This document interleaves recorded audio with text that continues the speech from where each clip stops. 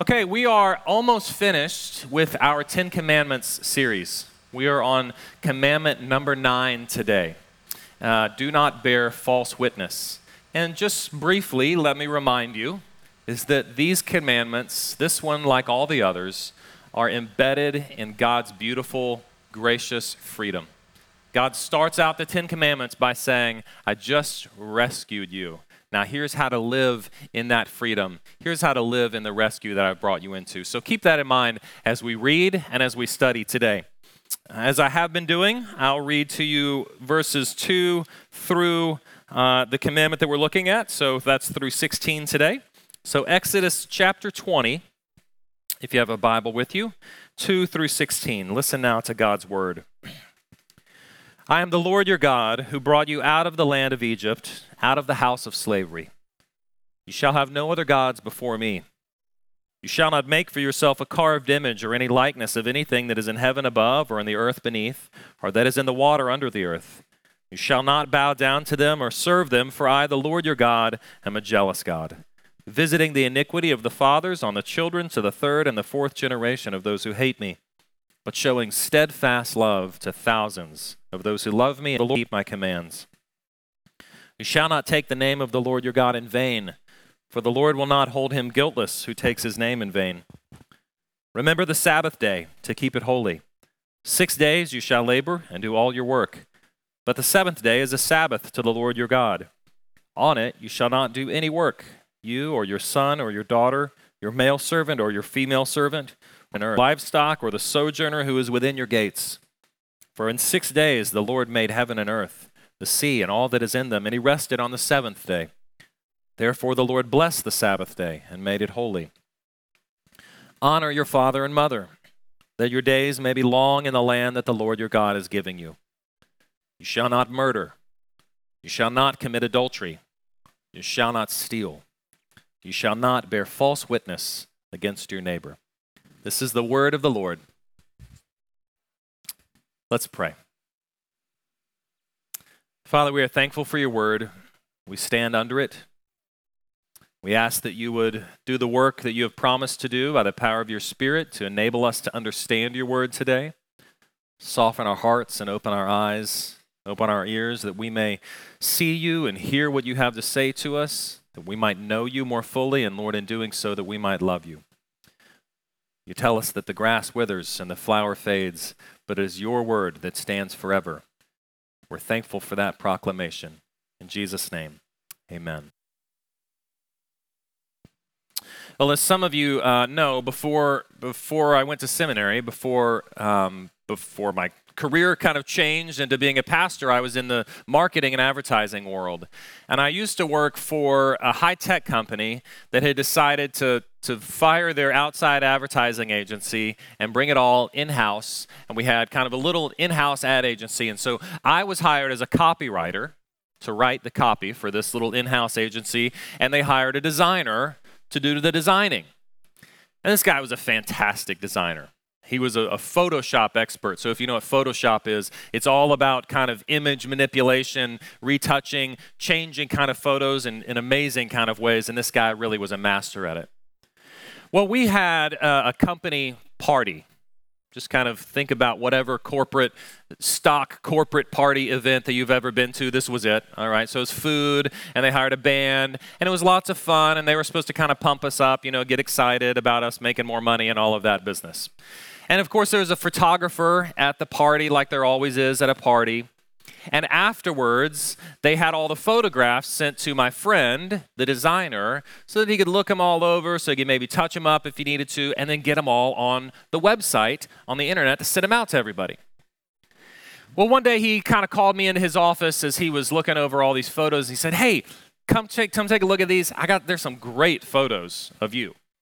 And he pulled up these photos of me with other people, and I didn't know it at the time, but he had just kind of like subtly manipulated some of these photos.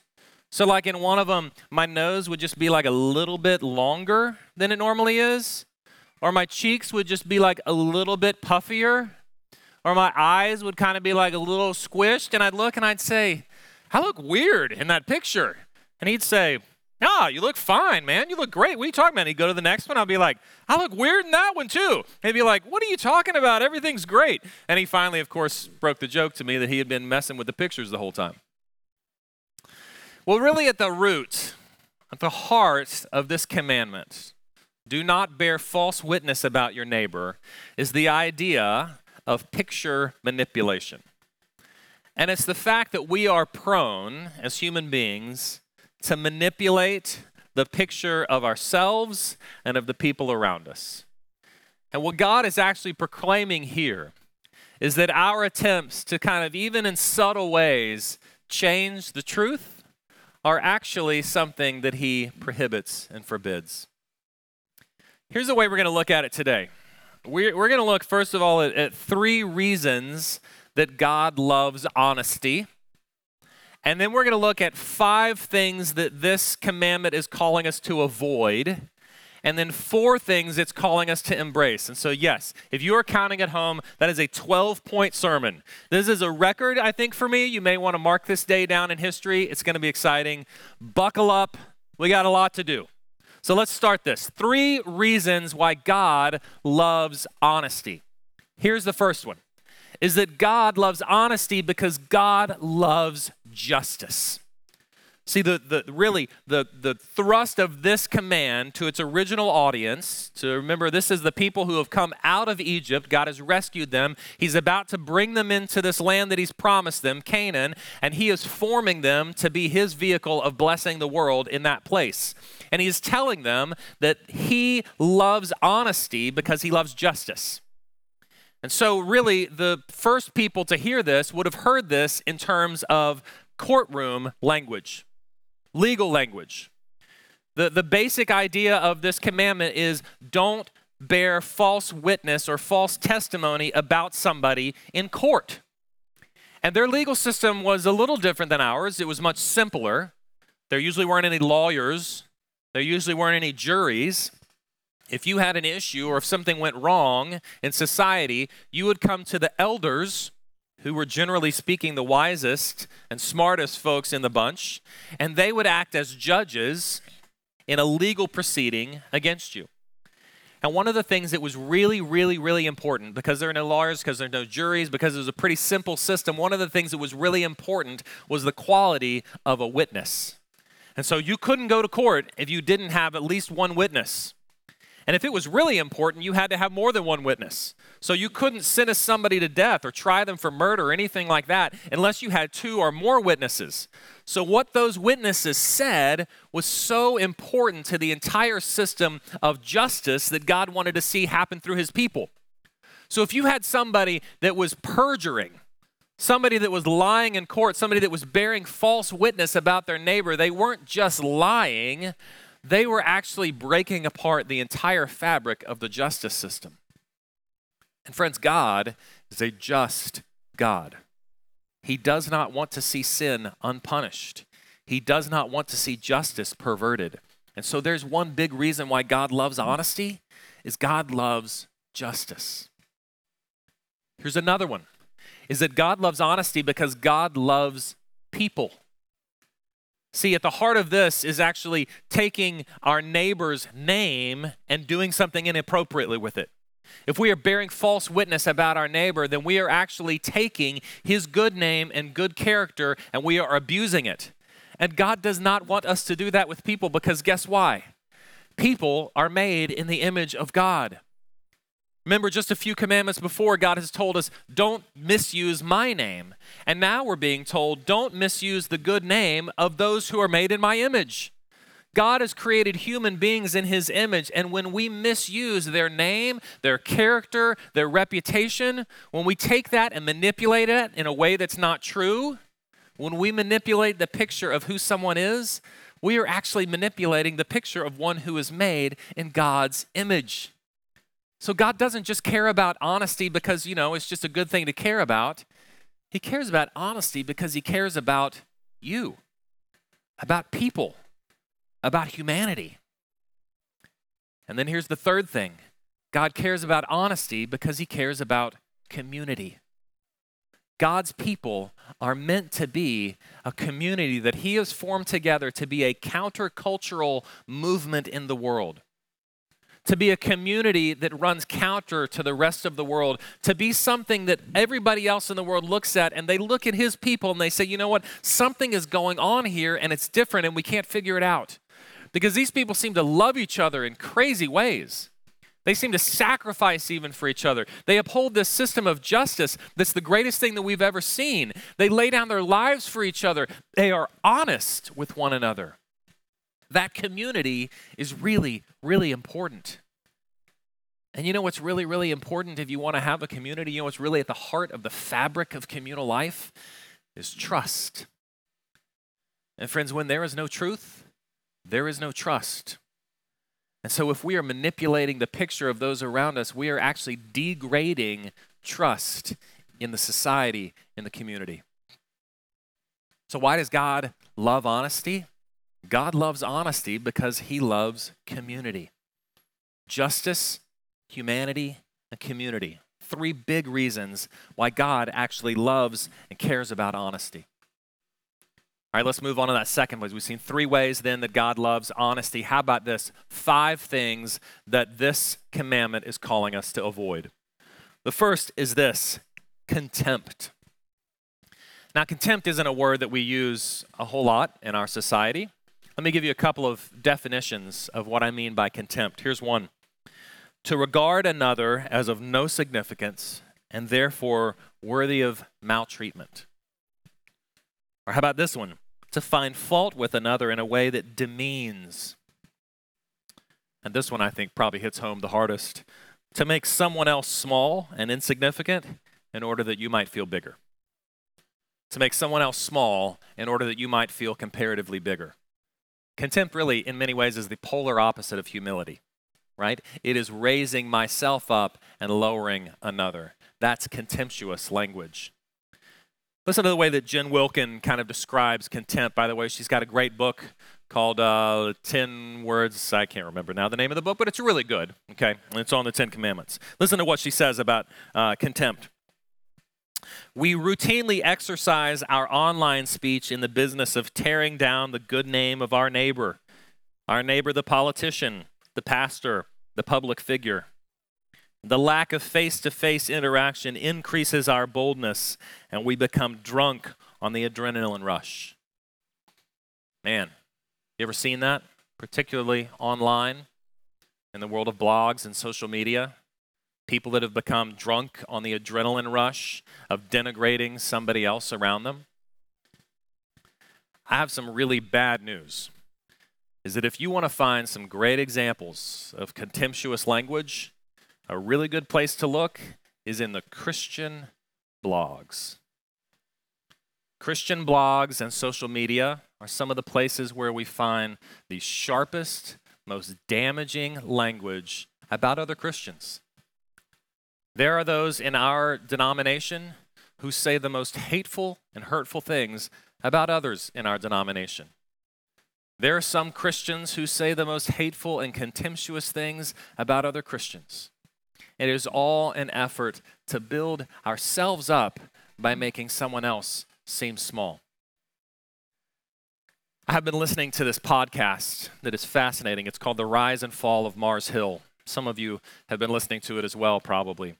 And it's about a church in Seattle called Mars Hill Church, and the pastor of that church, Mark Driscoll.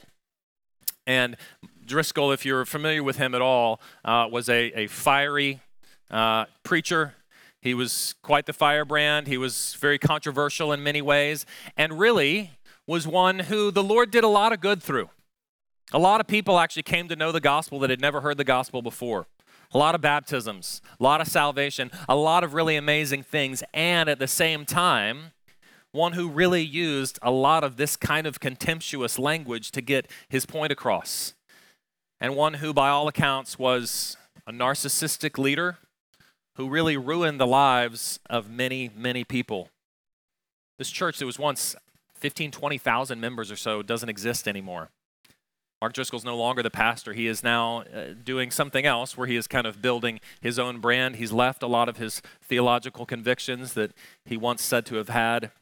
It's been a really sad story. And the podcast is really good. It gives a very balanced, very informed approach. It's well worth the listen. But my point really is actually not just about the podcast, but about what it's produced. Because there's some interesting consequences to what this podcast has done. I read an article yesterday about this.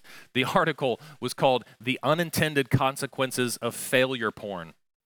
And that word porn I don't mean by sexually explicit kind of things. I mean by the interest that we have in watching others fail and what that does to us. And what this article was saying, and is really true, is that there has risen up an entire kind of online community that is speaking in the same kind of contemptuous language against Mark Driscoll because of his contemptuous language that he was speaking in. You hear that? So they are using actually the same sort of approach to attack him, to make him small in order to lift themselves up as bigger. They are using the same approach that they are then condemning him for using. It is a tragic irony, and it's something that we do all the time. I'm going to say even as I was listening to this, I found those same things kind of happening in my heart. But friend, contempt is taking the good name and the good character of our neighbor, and so it is bearing false witness about them. All right, let's look at the second thing. This one is probably a little bit more of a familiar word to you. It's gossip. Gossip. Gossip is false witness because it is not just the manipulation of the picture, but it is actually the dissemination of that manipulated picture to as many people as we could find. Here's what one commentator says about gossip. He said, in gossip, the neighbor's mistakes, faults, and shortcomings are discussed in minute detail. People realize this kind of chatter gets them an audience, for it is a universal phenomenon that we would rather hear something bad about our neighbor than something good. And something dirty always sticks long after the conversation has died. Isn't that true? You know, we could rail on gossip for, all those people out there outside the church and their terrible ways that they gossip. But how about our little form of Christian gossip? Maybe you've heard this one before. Y'all pray for Susan, okay? Because she's really in a bad place. Oh, yeah? What happened? Well, you know what Sam did, right? No, tell me. And then we're into it. What started off as a faux prayer request has ended in a gossip session. And we kind of cover it, with our Christian language of prayer requests. And please pray for this person, but we're not really asking for prayer, are we?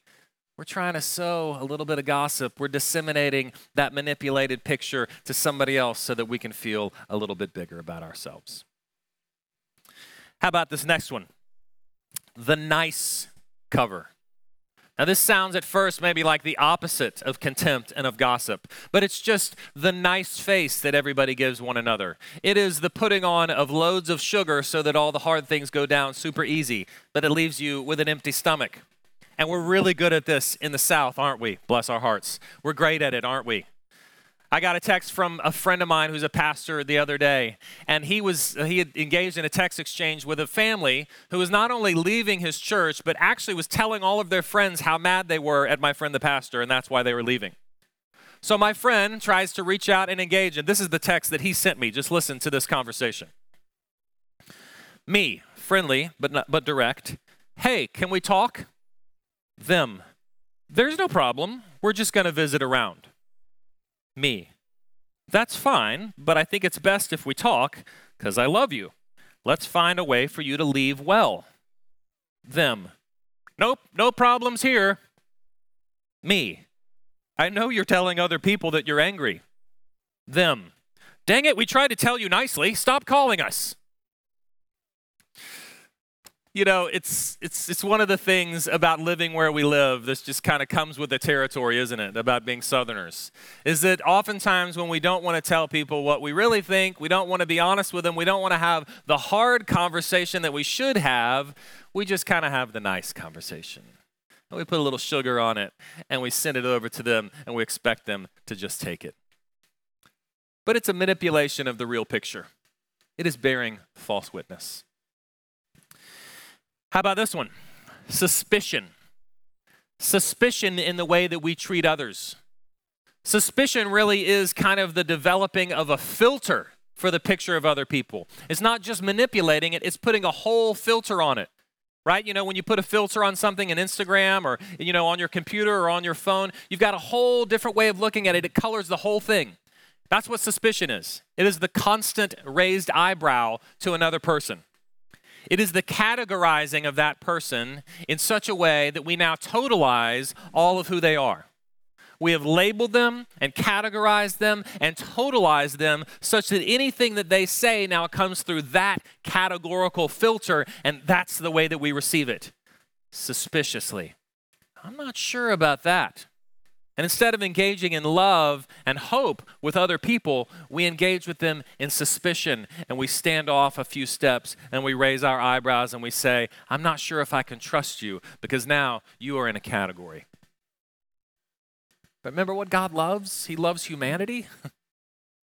When we categorize people, when we filter people, when we totalize people, when we label people, we are actually dehumanizing people. We are not taking them as the whole of who they are. We're only taking them as a category for us to stand away from and reject. And how about this last one? This is our fifth thing to avoid. It's self-promotion. Now, the easy form of this, of course, is boasting. Look at what I did. Maybe even the subtle ways that we boast, of kind of like, it feels like, have you ever had a friend where it feels like they're always giving you their resume? This is what I did this week. This is what I did last year. Look at how good I am. Isn't this great? Like they're searching for a job or a promotion or something like that. But we do it in other ways too, right? And just kind of casting ourselves maybe in a particular light.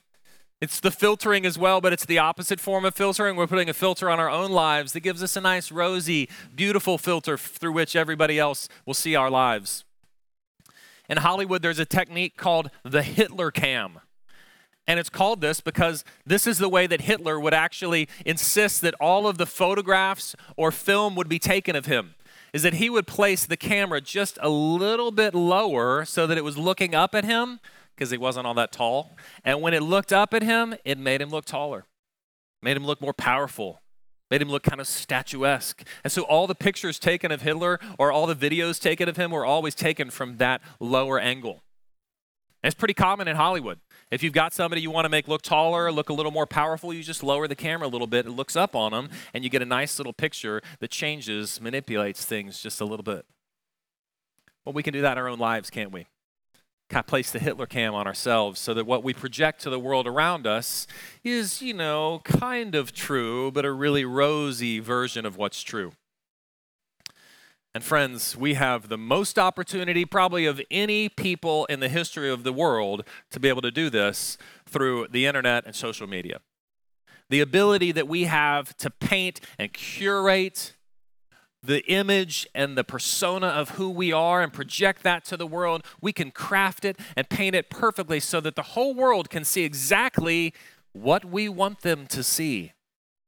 All the while kind of maintaining this faux idea of transparency. I'm an open book. You can see my life. I post every day, except that I only see exactly what you want me to see. And why do we do it? Well, really, the reason is pretty easy. It's because the truth oftentimes hurts. And it's hard to let people know who we really are. And so we want to self-protect. And the best way to self-protect sometimes is to self-promote. It is kind of we're waging war already. We want to go ahead and let's put that image out there so that nobody's going to ever dig any further. So there's our 5 things to avoid. How about we think a little more positively now? What are we to embrace? 4 things that I think this command is calling us to embrace. The first is this, is to give others the benefit of the doubt. This is very simple and very important. This is the opposite of suspicion. It is simply to approach with love the people that we know in our lives and to hope the best for them. To treat them as those who are whole people without the raised eyebrow, without the filter of suspicion, without the category, and to simply believe the best for them and to give them the benefit of the doubt. Now, let's be honest. Will you be fooled sometimes? Will you be taken advantage of? Probably. I know of someone who is taken advantage of. He's the one that we get together every Sunday and worship. So in doing so, you actually will become more like Jesus. It is okay for you to not treat others with suspicion, but to give them the benefit of the doubt. Second thing to embrace is to practice authenticity. The more that we practice authenticity, the less prone we are to manipulate the picture of ourselves. This is kind of the opposite of the self-protective mechanisms. And let me just say, one really easy way to do this is to do the majority of your relationships in person rather than online. If you have the majority of your relationships and your conversations face-to-face, it is much easier to be authentic than it is if you have that ability to project yourself online. And now let me give one really big plug for something that we're doing here at Hope, and that is our community groups. Because this is a great place for you to get together with other people and simply be who you are. And have another person get to know your life. And gather around God's word and some food and some other people and pray for each other and just start to live life together in real and authentic ways. We can start to lower the walls.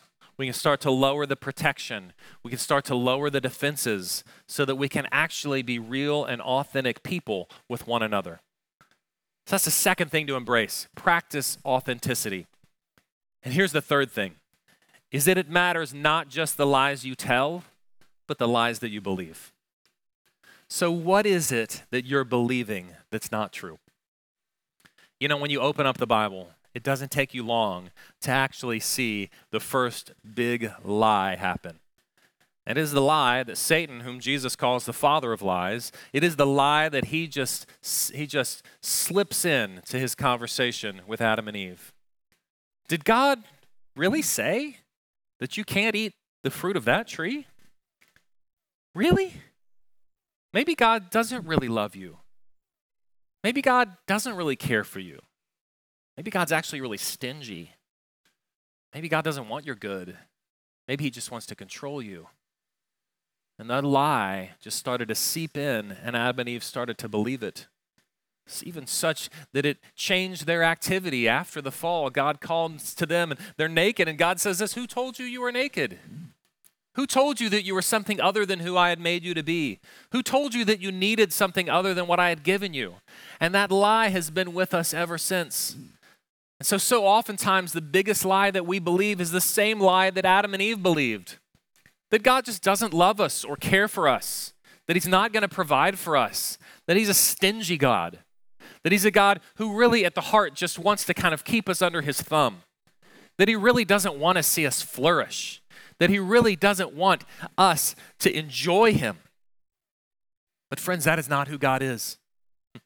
And he has sent his son, the way, the truth, and the life, to be the beautiful, true image of that proclamation. That God loves us so much and cares for us so much and provides for us so much that he would even die to prove it. Remember the reasons why God loves honesty? Because he loves justice. Well, what do we read all throughout the New Testament is that Jesus, through his activity, has justified us before the Father, that he has declared us to be righteous in the courtroom before the judge, that he has said, my work and my activity will stand in his place, and he is forgiven and now declared to be right. That is the beautiful truth of God's justice declared to us in Christ. And God loves humanity. Well, what do we see in Jesus except for the perfect humanity and the one who would come to renew humanity so that we might actually live as those who we were created to be, so that we could be true humans by being united to him. And God loves honesty because he loves community. And what do we read all throughout the New Testament is that Jesus, in his work on the cross, has adopted us into his family. That we have become God's children, and by being God's children, have been united not only to him, but to one another. We have been brought into real and true community. Friends, we have one who himself is the truth, and who has given us his truth, and who has called us to truth, so that we might see more clearly the beautiful picture of who he is, of who we are, and of who our neighbors are. That's the picture we're called to embrace this morning. Let's pray that God would enable us to do that even now. Father, thank you for the truth who has come to embody your truth in himself. Thank you for the truth of your word that proclaims that you never lie.